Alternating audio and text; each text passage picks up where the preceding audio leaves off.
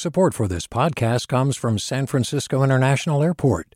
At SFO, you can discover award-winning flavors and unique shops all before takeoff.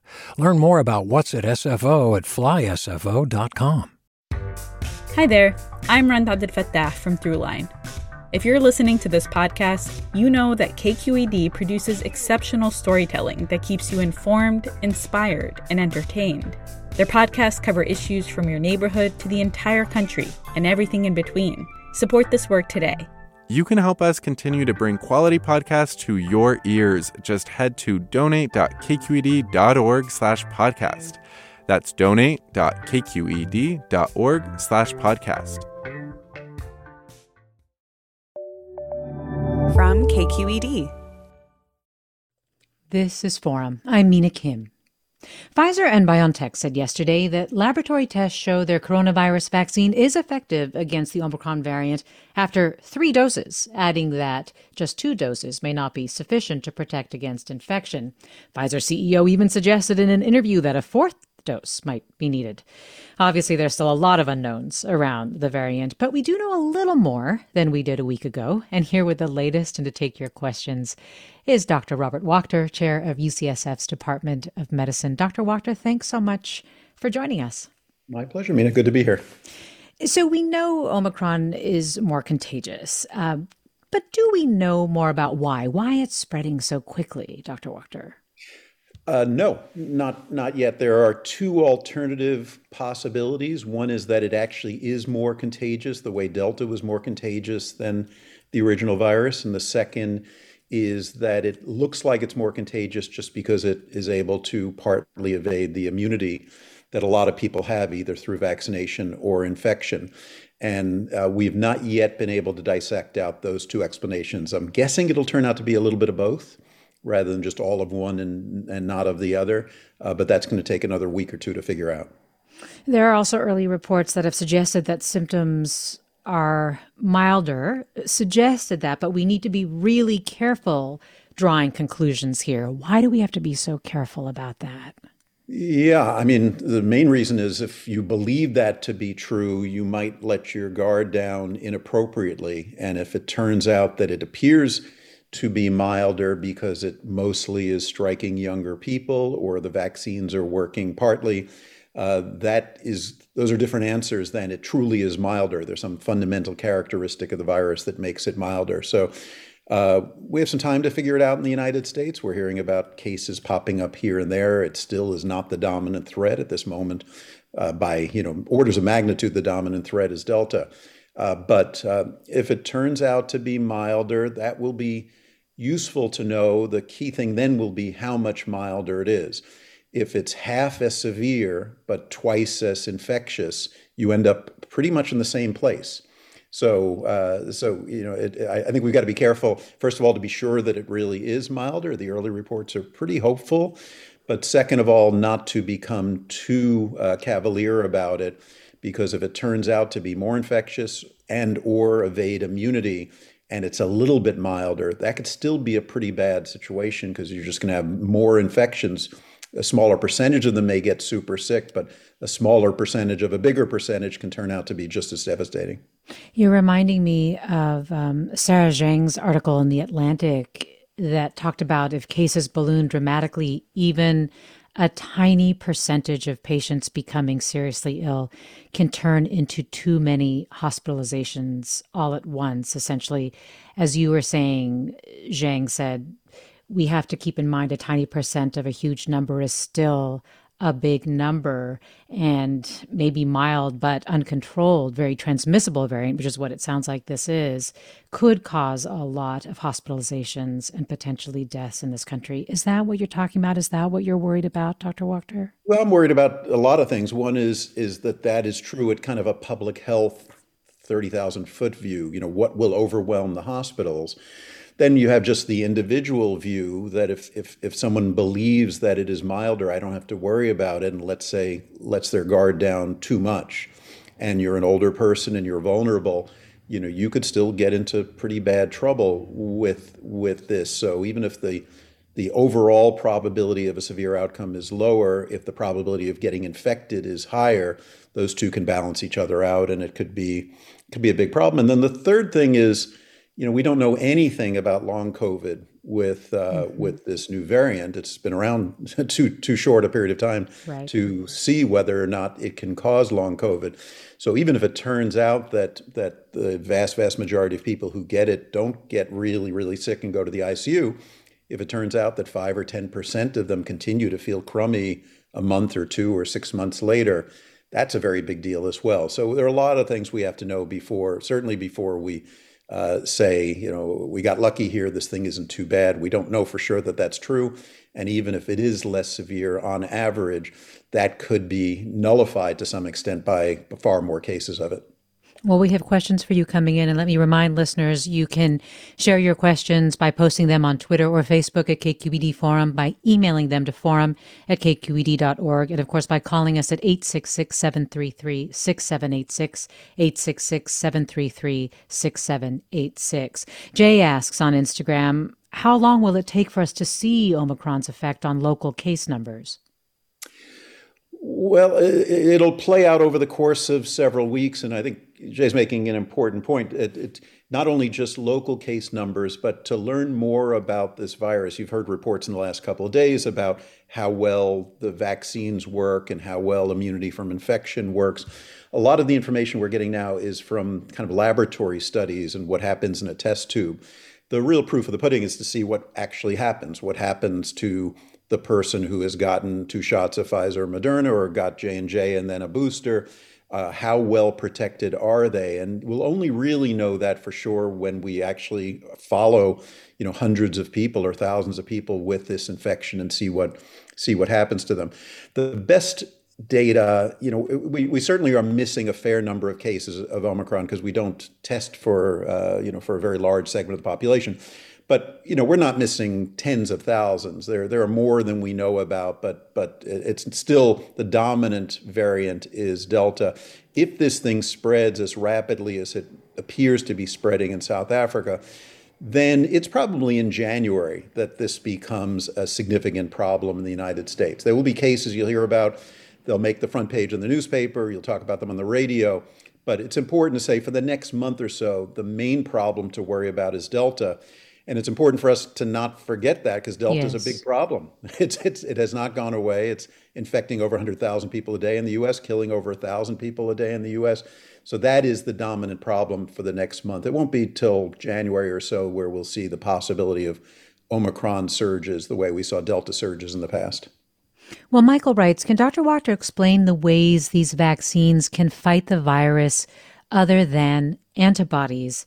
And it's an interesting question because we're hearing Pfizer saying that lab tests suggest that 3 doses of their virus offer significant protection, even though it sounds like Omicron can evade antibodies pretty effectively. So how does the vaccine fight the virus if antibodies are such a big part of what a vaccine does? Yeah, we've all become amateur virologists, immunologists, and epidemiologists in the past 2 years. I think people are now kind of familiar with the idea that your immune system has multiple belt and suspenders, ways of attacking a virus. And the first one and the rapid one is antibodies sort of attacking the virus as an external invader and sequestering it before it can infect our cells. And that's very important. That's what your antibodies do. The idea of having a higher level of antibodies being more protective, I know it's hard to get your arms around. People say, well, the vaccines don't work as well, get vaccinated or get boosted. But that's absolutely right. We are quite likely to be in a situation where the virus partly evades our antibodies, and therefore we need a higher level of antibodies in order to markedly decrease the probability of getting infected. But then there's a second thing that happens, which is if you're infected, then you're now at another leg in the algorithm, which is, are you going to have a mild illness or are you going to have a severe illness, the kind that might put you in the hospital or even kill you? And the answer to that has less to do with that initial antibody response. Now, if the initial antibody response was great and you never got infected, then you're out of the woods. But let's say you did. Then the question is, do the other parts of your immune system that take a few days to kick in but prevent a severe infection, are they still viable? And that's the memory B cells and the T cells you probably have heard about. And at least so far, the evidence is with vaccination or probably even natural infection, those parts of the immune system may be working okay, which may very well be why there are so many people that have some level of immunity, either from vaccination or infection, that we're not seeing severe cases. So we got to wait a little bit more time to see what actually happens. And to say it's not severe, it's a little early because you can have mild cases and they become severe a week or 10 days later. But that's the idea that you're talking about protection against mild infection or all infections. That's really antibodies, a quick response. And then the second response that takes a few days may still be relatively intact, even if we see far more cases. Well, Sarah writes, in February 2021, my partner received the J&J vaccine. In August 2021, SF Department of Public Health was offering Pfizer boosters to people who had received the single J&J shot. Can and should he receive another Pfizer booster now, 4 months after his last shot, before we travel to visit family for the Christmas holiday? And another related question, how bad off are you if you are not boosted and it's been 6 months? It's hard to get appointments now. Yeah. All right. So two different questions. So the J&J question, you have entered a data-free zone. And so I will tell you my own thoughts about it. And it's very clear that J&J works less well. The single shot of J&J worked less well than the two shots of Pfizer or Moderna. Very clear that if you got a single shot of J&J, you should get a second shot of something. And most of the experts I know, they got a second shot of either Pfizer or Moderna as opposed to another J&J. The question of, do you need a booster on top of that second shot? If it were me and I was 4 or 5 months out from my booster, I would get another shot, but that is just improv. That's based on what we know from what happened with Pfizer and Moderna after 2 shots. It's possible you don't need it, but I go into a lot of this feeling like the vaccine is really, really benign. The number of severe side effects is extraordinarily low. And at least at this moment with Omicron on the horizon, I would want to err on the side of having the maximum possible immunity. As far as the question of... Well, it's hard to get appointments. Yeah. So if you've had the 2 shots and you're not boosted, the person basically is wondering, how bad off are you? I think you are somewhere between fully protected and not protected. I think we've got to be honest about that the efficacy of the vaccines waned significantly beginning at about 5 months. By 6 or 7 or 8 months, it's working probably about half or 2/3 as well as it did in the beginning. Still reasonably protective against getting really sick. But a study just came out yesterday from Israel showing that the people who got boosted had a 90% lower death rate. So it's not just prevention of infections, it actually is prevention of death. And if it were me, and particularly if I was planning on congregating with a lot of people around the Christmas holidays, I would look really hard to see if I could get boosted, at least a week before that. I think that there's no question that you're better off if you can get the booster than if you don't. We're talking the Omicron variant with Dr. Bob Wachter, and you're listening to Forum. I'm Mina Kim. Let me go to caller Don in El Cerrito. Hi, Don.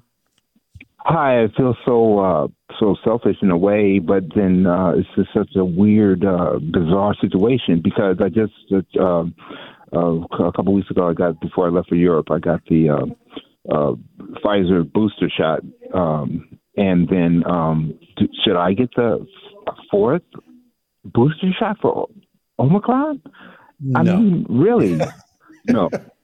I don't think so. No. Here's what we know, Donna. It's a good question. I mean, and it may turn out we all need a 4th shot at some point, but there's no evidence that you need it. I'm now. Okay. Yeah, the level of immunity that you have after your booster is even better than what you had after your second shot, and it's going to turn out to last for, I'm guessing, far more than 6 months.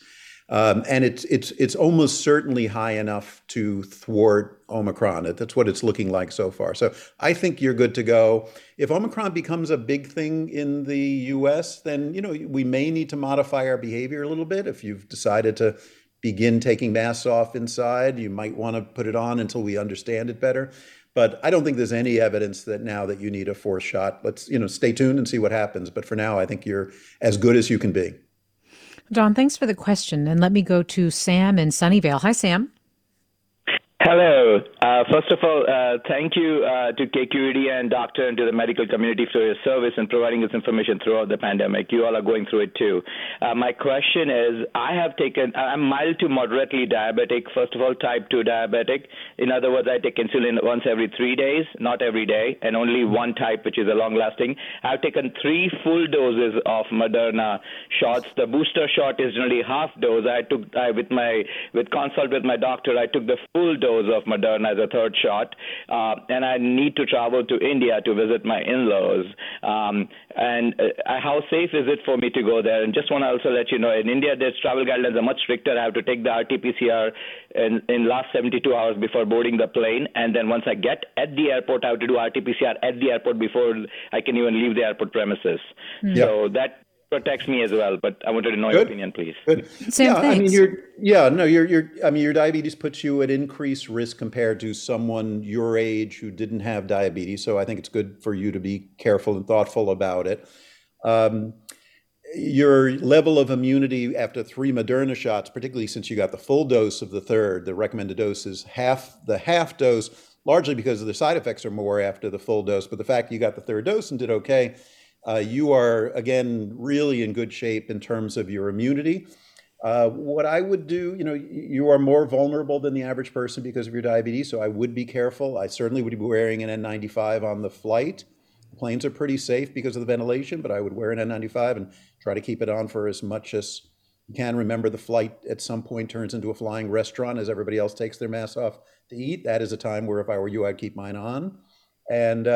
And when you get there, in terms of being super safe, if you're hanging around people who are unvaccinated or partly vaccinated, let's say they haven't gotten boosters, I would think about using rapid tests. The rapid test is now a tool that can be used if you're coming, have dinner together with a group of people. If everybody does a rapid test that morning and they're all negative, you can be really sure that it's a very, very safe encounter. So I would be adding the rapid test into my thinking about how to create the safest possible environment. But you've done everything you can do vaccine-wise in order to have the best possible level of immunity.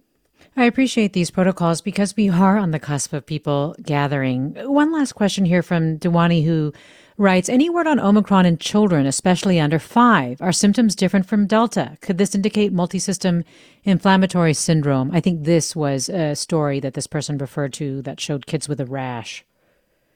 Yeah, I haven't heard anything about this multi-system entity in Omicron yet. It'll be worth watching. Certainly worry about the kids because in some ways it's the last group. It will be the last group, at least to be eligible for vaccination. But at least so far, we're seeing lots of cases in South Africa, and as it begins to spread, not seeing a lot of severe cases. And I think only time will tell whether that will change.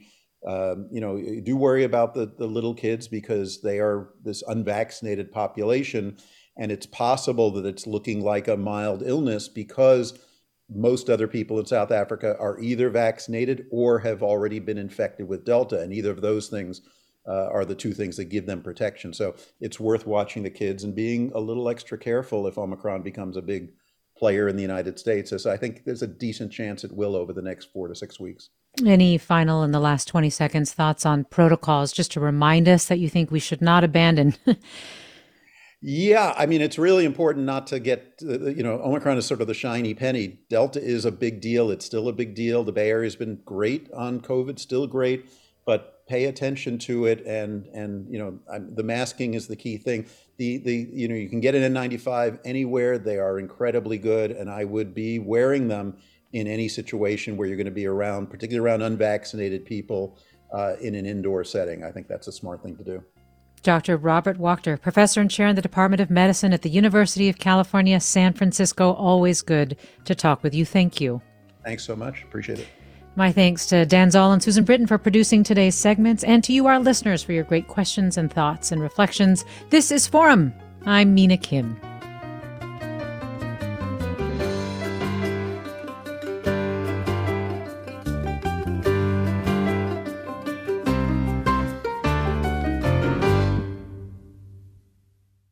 Funds for the production of Forum are provided by the members of KQED Public Radio, the Germanicos Foundation, the Generosity Foundation, and the Heising-Simons Foundation.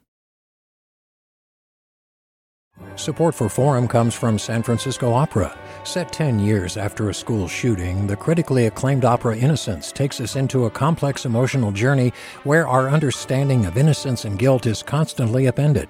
Kaya Sariaho's ethereal score collapses the past into the present as a community of survivors grapple with how to move forward. Don't miss the highly anticipated American premiere of Innocence, June 1st through 21st. Learn more at sfopera.com.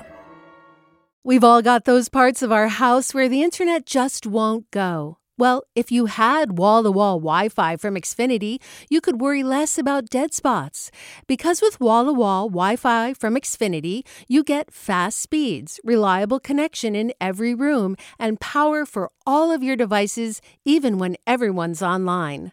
That's wall-to-wall Wi-Fi only with Xfinity. Restrictions apply, not available in all areas. Actual speeds vary.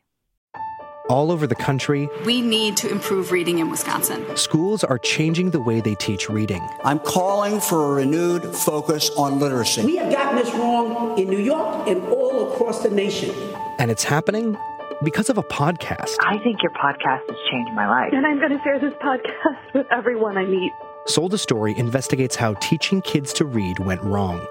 New episodes of Sold a Story are available now.